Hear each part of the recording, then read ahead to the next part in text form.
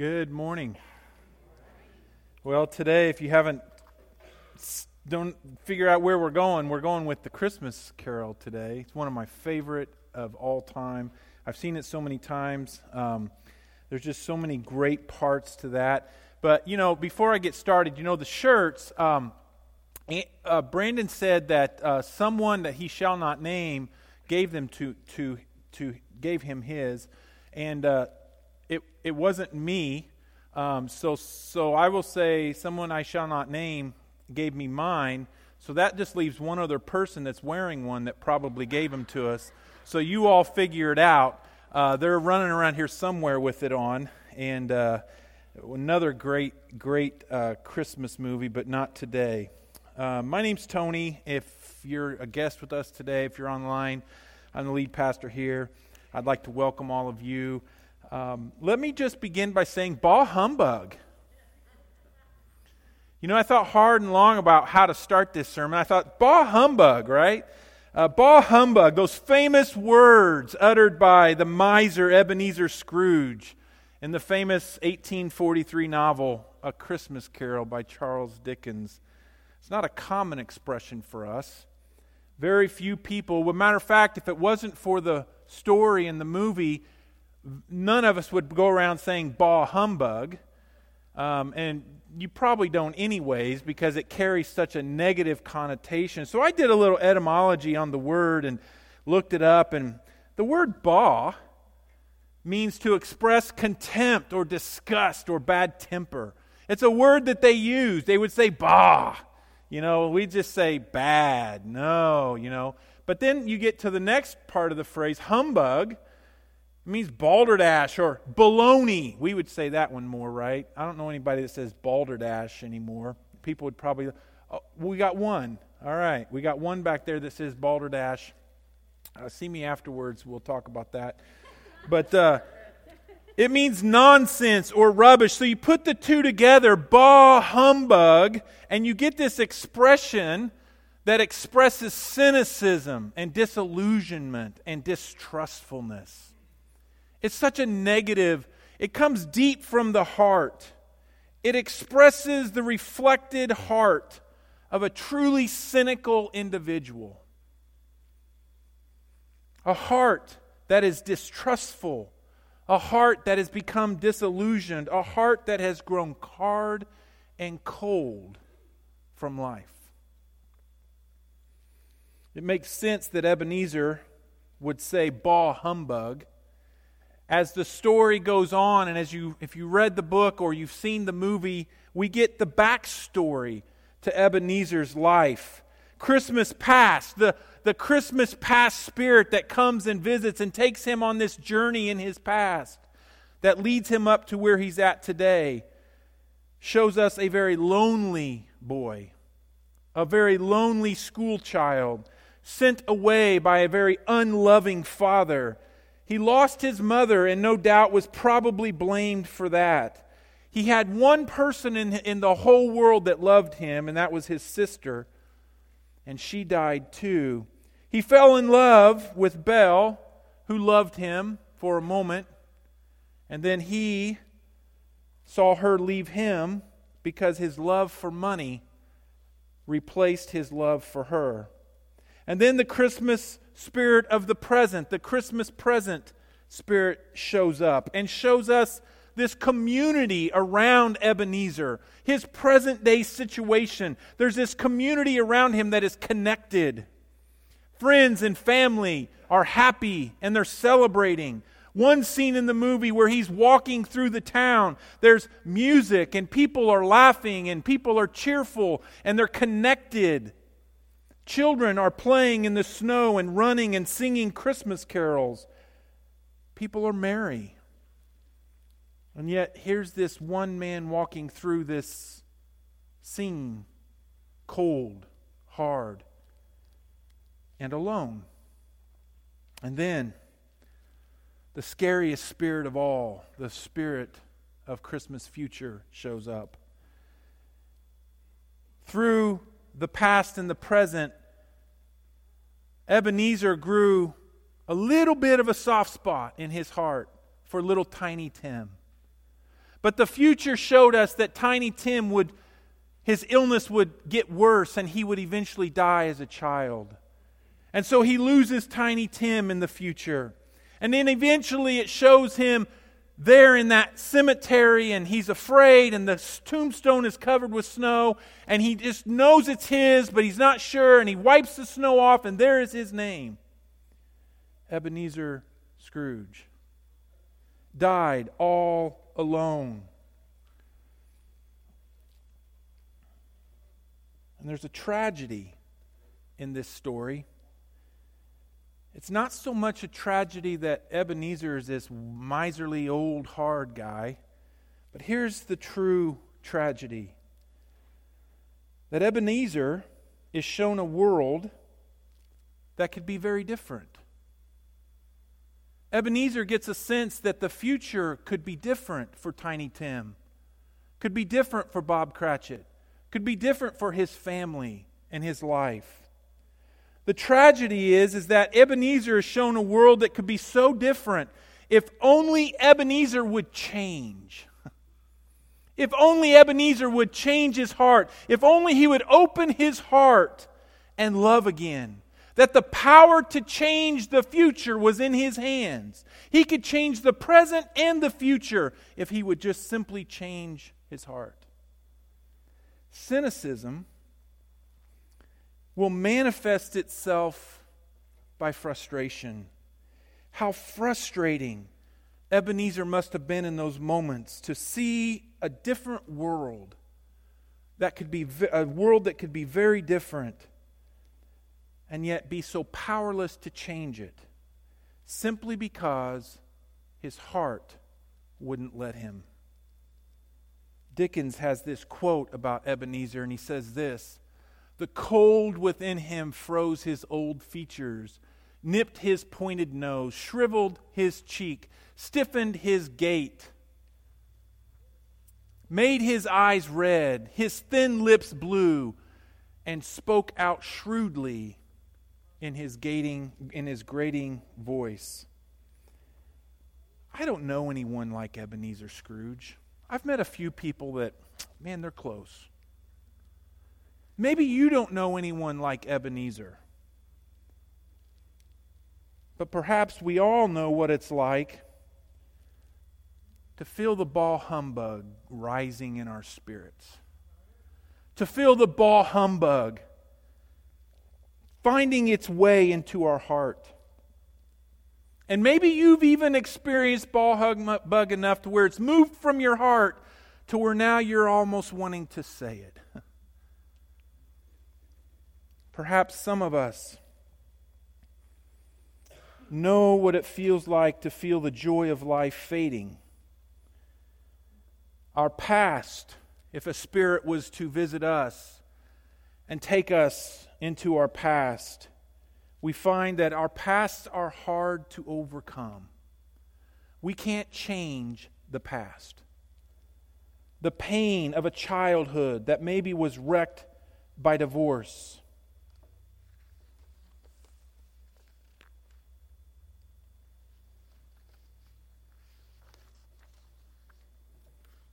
I'm here. It printed wrong. A pain of childhood wrecked by divorce. Maybe abuse. Maybe loneliness. Maybe insecurity. The overwhelming feeling of regret for a past thing that you've done. Something you're not proud of. The feelings of loss. We as humans know what it's like to lose. We know the feeling of loss, to lose an opportunity, to lose a child, to lose a loved one, to lose our innocence. It's hard to overcome our past. And the past has a way, and the regrets of the past have a way of building cynicism and distrust and bah humbug. Maybe your present life is impossible to change. The finances just can't seem to get better. Your marriage doesn't seem to want to work. The job situation seems like a dead end. Family feels like it's slipping away. Sin in your life, a habit, an addiction that you just can't overcome. And it defeats you every turn of life. Maybe you've become disillusioned about life. What you thought would make you happy has not. You spend so many years and so much of your time chasing dreams that once you grab a hold of the dream, you realize it only satisfies for a moment and then it's gone. And so your frustration builds out of this impossibility to change the present. And what about the future? Frustration that we feel, the powerlessness to change any of that. I mean, who knows the future? There's no joy in our heart for Christmas because we feel stressed, we feel worried, we feel pain, we feel loneliness, we feel depressed, we feel defeated. We have a character in the Christmas story that I think could have become a bah humbug. And you're going to say, really? I'm going to say, yeah. When you really look close at her life, Mary, the mother of Jesus. Now get this. You're 12 or 14 years old, ladies, and you realize you're pregnant. An angel comes and visits you all alone, no witnesses, just you and the angel, and says, Mary, God has found favor with you. God has done something incredible, a miracle. He's put in you the Son of God. And you're going to give birth to a son. I've never been with a man. It's okay. God's got it all worked out. Now, you're pregnant. You're 12 or 14. And you're engaged to Joe. But you haven't quite said I do yet. Think about the conversation you're going to have with mom and dad now. I'm pregnant, but Joe and I have been good.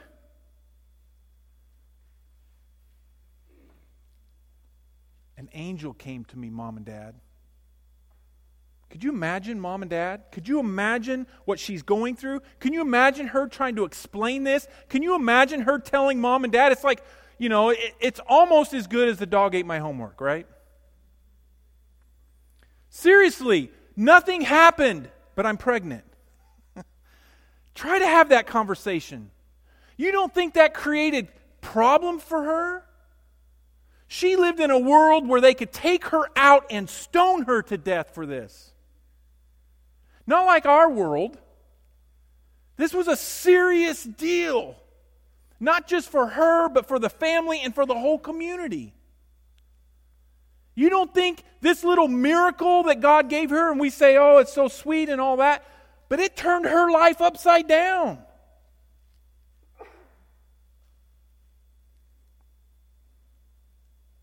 It had the potential to wreck her life.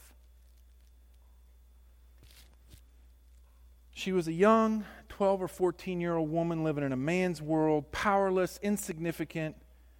And Joseph found out and decided his options, and he had decided on divorce. I'm not going to marry her. I'm not going to follow through with this. So now she wasn't only pregnant, out of wedlock, facing the wrath of the community, but now the one person who could possibly make it right was going to leave her too. And for a young girl in that environment, in that world, this was a terrible, terrible thing. But I want you to see something that is really remarkable today. We're going to step through the words of a song that she sang. But I want you to be very aware of the context in which she sang these words. If anyone could grow cynical, if anyone could be disillusioned, if anyone could grow distrustful, it was Mary facing the situation that she was in. And I want you to see this context this morning. She finds out she's pregnant, no doubt worried. She goes away. I have no doubts in my mind that Mary went to see Elizabeth, her family. When she found out she was pregnant, I think Mom and Dad just sent her away. They couldn't handle the embarrassment. They couldn't handle what was going on. They couldn't handle this situation. Maybe to protect her life or whatever. Give Joseph some space and let him think about it. Whatever. All we know is that after she found out she was pregnant, some things were skipped, but you know these conversations happened. She was sent away to her cousins. It says family in the scripture. Some interpret it cousins. We don't know for sure if she was her cousin or not. It just simply means family. Her relatives. So Mary was sent away. In the middle of her worry and in the middle of her distress, Mary gives us one of the most beautiful songs of all of Scripture. In the middle of all of that, she sings a song that expresses not her circumstances, but her joy. Not about her situation, but instead about a God that was doing something incredible, and she was a part of it. I'm in Luke chapter 1. If you want to follow along, I'm going to have it up here for you. I'm just going to read the first 3 verses here for you. Mary responded. So Mary goes to Elizabeth. Elizabeth, as Mary is showing up. Now remember, Elizabeth is pregnant with John the Baptist. She's further along. She's married. Further along. And as Mary gets close to Elizabeth and sees her, the baby it says in Scripture, the baby leapt for joy. And I'll mention this later, but Elizabeth sees Mary and embraces her and says, "Blessed are you, because God has found favor in you." She also received angel visits. She understands what's going on. And so this is what happens when Mary and Elizabeth connect. Mary responded, "Oh, how my soul praises the Lord. How my spirit rejoices in God my Savior. For he took notice of his lowly servant girl. And from now on, all generations will call me blessed." The first thing that stands out to me in this whole song is this: God is mindful of us. God sees us. Mary doesn't seem worried about her life. Mary doesn't seem worried about the situation. Mary doesn't seem worried about the circumstances of the pregnancy and how people are going to react. She knows in her heart that God is doing something great.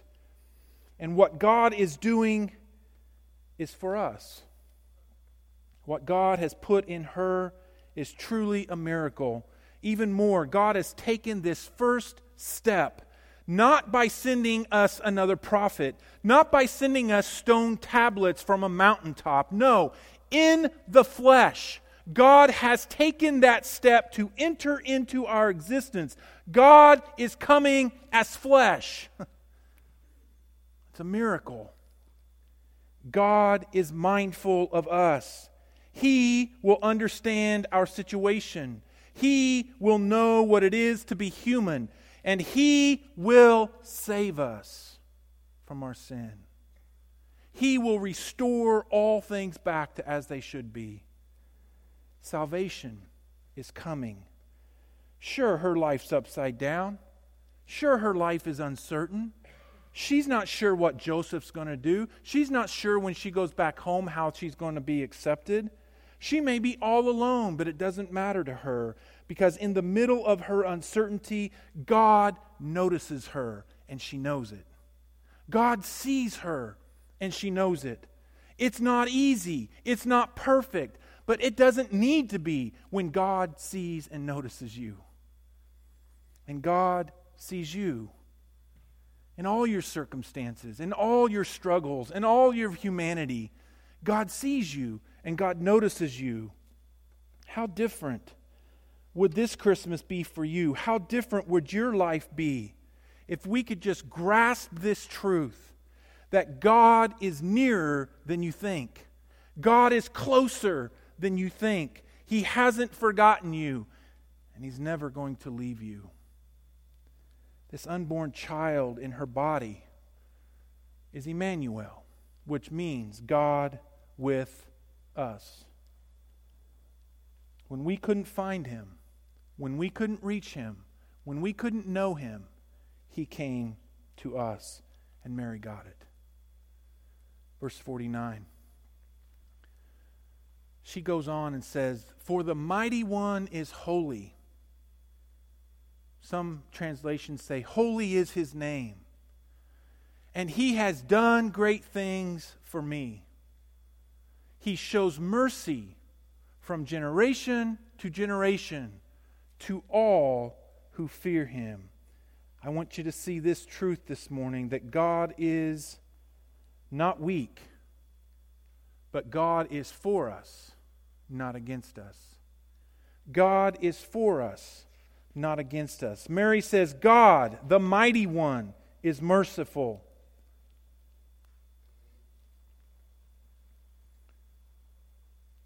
The angel's message to Mary was, Mary, you're going to have a baby.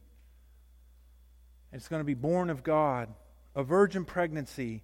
Mary knows what God has done is impossible, but it happened. She says, holy is your name. Now, Jared, has anyone said, Jared, holy is your name, man? Has anyone ever said that? No, because you're not unique, man. You are unique, but not that way, right? Right? Eric, has anyone said, hey, Eric, holy is your name? Not this week. All right, all right. Holy is a word that means set apart. There's nothing like it. It's like totally pure and set apart, and it's perfect. And Mary's saying, God, there is none like you. Holy is your name. There's none like you. What you have done, what you are doing is incredible. It's a miracle. Mary is singing because even though she's in a tough spot, God is powerful and He will extend His mercy to all of us. You know what mercy is, right? Mercy means God's going to give you exactly what you don't deserve. That's mercy. That's mercy. To receive what you don't deserve. Mary is saying, even though I'm in a tough spot, God, who there is none like, is merciful. Do you fear God? Not in the way that you might fear a burglar or an abusive person, but do you fear Him enough to say, holy is your name? There is none like you. Humble yourself. Are you in awe of who He is? Are you in awe of what He has done? As we look at this Christmas season, as we look at what God has done in history, the story that God has created and made in all of history, are you amazed and in awe of Him? That is what it means to fear Him. We need God to fight for us. We need God to come on our behalf. Verse 51. Mary continues, His mighty arm has done tremendous things. He has scattered the proud and the haughty ones. He has brought down princes from their thrones and exalted the humble. He has filled the hungry with good things and sent the rich away with empty hands. Here's the truth of this one. God's kingdom is different than this kingdom. It is the proud and the powerful who rule this kingdom, but God will humble all of that. It is the humble and the meek who will inherit the earth. God's kingdom is not like this kingdom. Let's be clear. Christmas is the most wonderful time of the year. And we have done a great job of being festive and bringing festivities to this time. But the child in Mary's belly is a king. And he came with a kingdom. And he says, this is my kingdom. And his kingdom turns this kingdom upside down. In this kingdom, the powerful rule. But in his kingdom, the meek and the humble rule. God's kingdom is always and will always be in direct conflict with the kingdom of this world. God shows his strength with his arms. He's flexing his muscles, and the proud scatter. Rulers will fall from their thrones. Humble people will be lifted. The hungry will be filled. God's kingdom, there will be justice and mercy, and it will roll like a river. When you start to follow Jesus, this will become apparent to you. Because you will try to live your life and follow his way. And your life will come in direct conflict with his kingdom.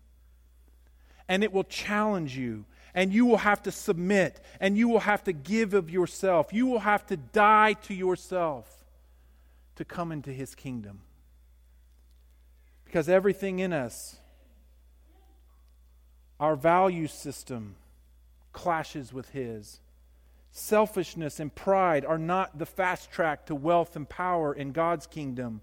Getting what you want. No, you want to be first. You want to be powerful. You want to be important in God's kingdom, then you serve. You become the least of these. You move to the end of the line. You love. You love. The question in this world is, how will it benefit me? But Jesus' kingdom, the kingdom that he came with, the question is, what does love require of me? Jesus broke all the rules and all of our rules. But it's good to be the king, right? And he is the king. Luke 54, 154. Mary goes on, he has helped his servant Israel and remembered to be merciful, for he made this promise to our ancestors, to Abraham and his children forever. This is the truth here. God keeps his promises. Christmas was the fulfillment of a promise that God made to Abraham.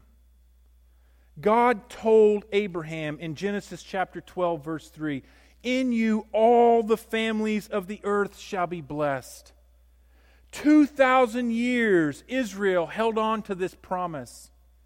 And eventually God showed up. Their history was up and down, but God kept his promise anyway. God would give us a Savior and a King.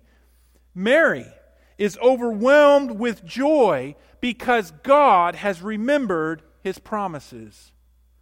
That in her was the promise of all creation.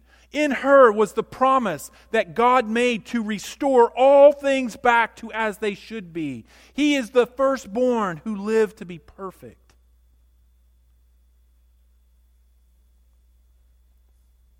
I told the praise team this morning, we were talking about Advent.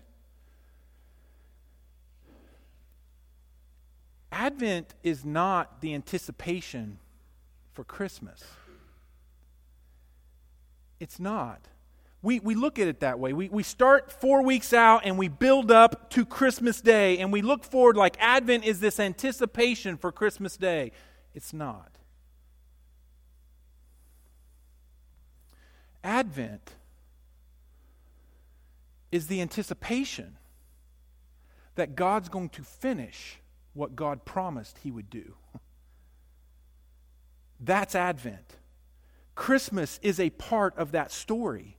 But the anticipation that we have is that because God did this in Mary's life, that God's going to see that through to completion, and we will all live in a world as it should be. There will be no more pain and suffering. There will be no more cheating and lying and divorce and abuse. There will be no more of this, no more broken families, no more of it, because Jesus is going to restore all things. And He started then. And He's been doing it since. And for everyone who comes and follows, and everyone who comes and puts their hope and their life in Him, God is restoring them. And He's restoring the people around them, and He's restoring their families, and He's restoring their communities. We don't need more social programs. We need more Jesus followers.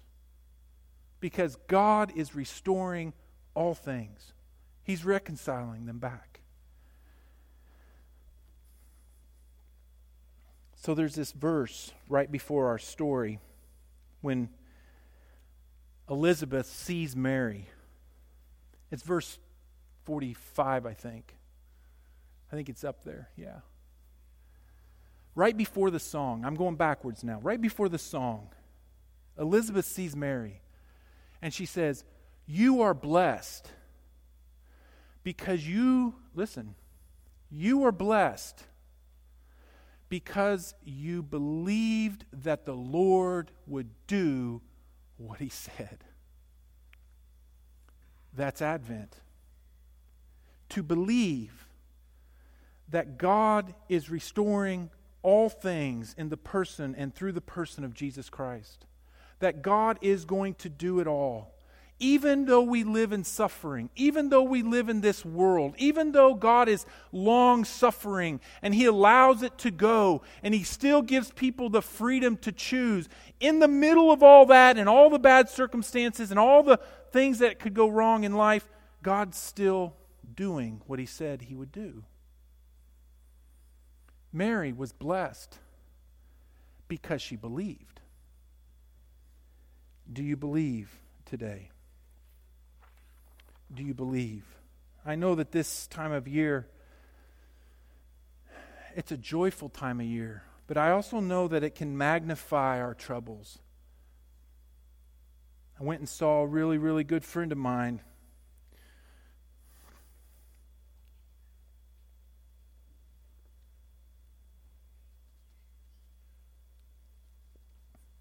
I'm sorry.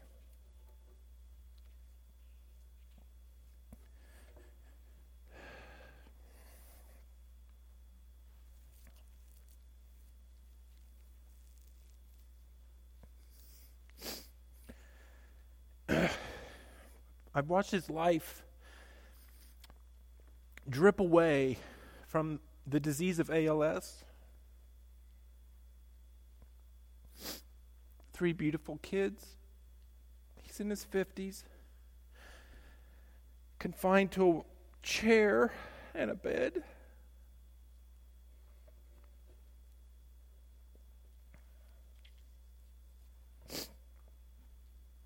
We prayed really hard that God would heal him.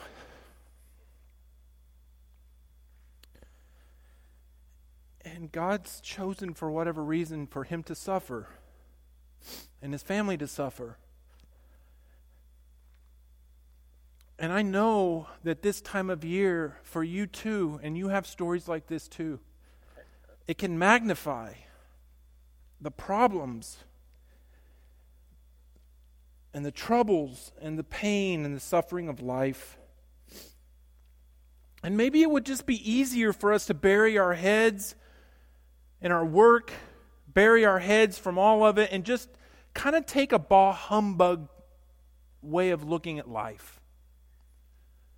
To grow cynical, to grow cold and hard-hearted, that somehow God doesn't care, that God doesn't see us, that God's not in all of this. But then I'm reminded of this story of Mary and her circumstances and what she was facing. Listen, this child was not only bringing her trouble now, but it was about to bring her a lot of pain and suffering. And yet she sings this song of joy. She sings with her heart. Her heart is full of joy. You might look at her life and say, you got nothing to be happy about. She says, no, but man, am I joyful. Luke gives us Mary, a young, poor, insignificant girl loaded down with the troubles and uncertainties of her life, and yet a young woman whose joy, there's no bah humbug in her. Why? Because God is mindful of her. God is fighting for her. God's kingdom is coming, and it's going to be different. And God keeps His promises. Why not let God put a song in your heart this morning? Believe in the boy, in the child who came to us, God in the flesh. You've tried happiness and joy in all the places and all the ways life offers. Why not come and find your joy in Jesus this morning? Why not bow before the Savior and King of all the world? He once laid in a manger, but later He's going to die on a cross. He rose from the grave to give us all the song of eternal life. Joy. Joy. I want to do something with you this morning that's very different. I'm going to walk you through a liturgy. I just ask you just to participate and be a part of it. We're going to put it up there. I'm going to call you to reconciliation. Wherever you're at in your life, whatever you're going through, God wants to reconcile with you. He wants to reconcile the wrong for what is right, the unrighteous for righteous, the unholy for holy, the unclean for clean. He wants to reconcile with you. I'm going to read the white, and then I'm going to ask you to read with me here in a moment. Would you stand with me? This is a prayer. I'll read first. God is the witness to our lives, the one who sees all we do and fail to do, the one who hears what we say and what we don't. God is also the one who cleanses us, who makes us pure, who forgives us. Now join with me and let's pray together to our God. Just read with me. Refining God. It is not easy for us to admit we are not at faultless people. We trust the promises of politicians, but have trouble believing the ones you have made. We find ourselves captive to emotions and lusts which stun us, but doubt you can save us. We prefer the shadowy streets of the world rather than walking in your light. Forgive us, faithful one. May the light of Christ show us your way. May the love of Christ overflow from our lives to others, and may the life of Christ be our model as we seek to be your people. Amen. Let me pray this for you. First, let me ask you, do you feel it? God's tender mercy rests on you, heals you, transforms you. Do you see it? God's light as it breaks into your life and shows us the way. Renewed and made whole, we see the path God has prepared for us. Read with me the yellow. When you see yellow, let's say it together. The way of peace, the way of hope, the way of grace, the way of service. Everybody, thanks be to God. Amen. Amen. You can be seated.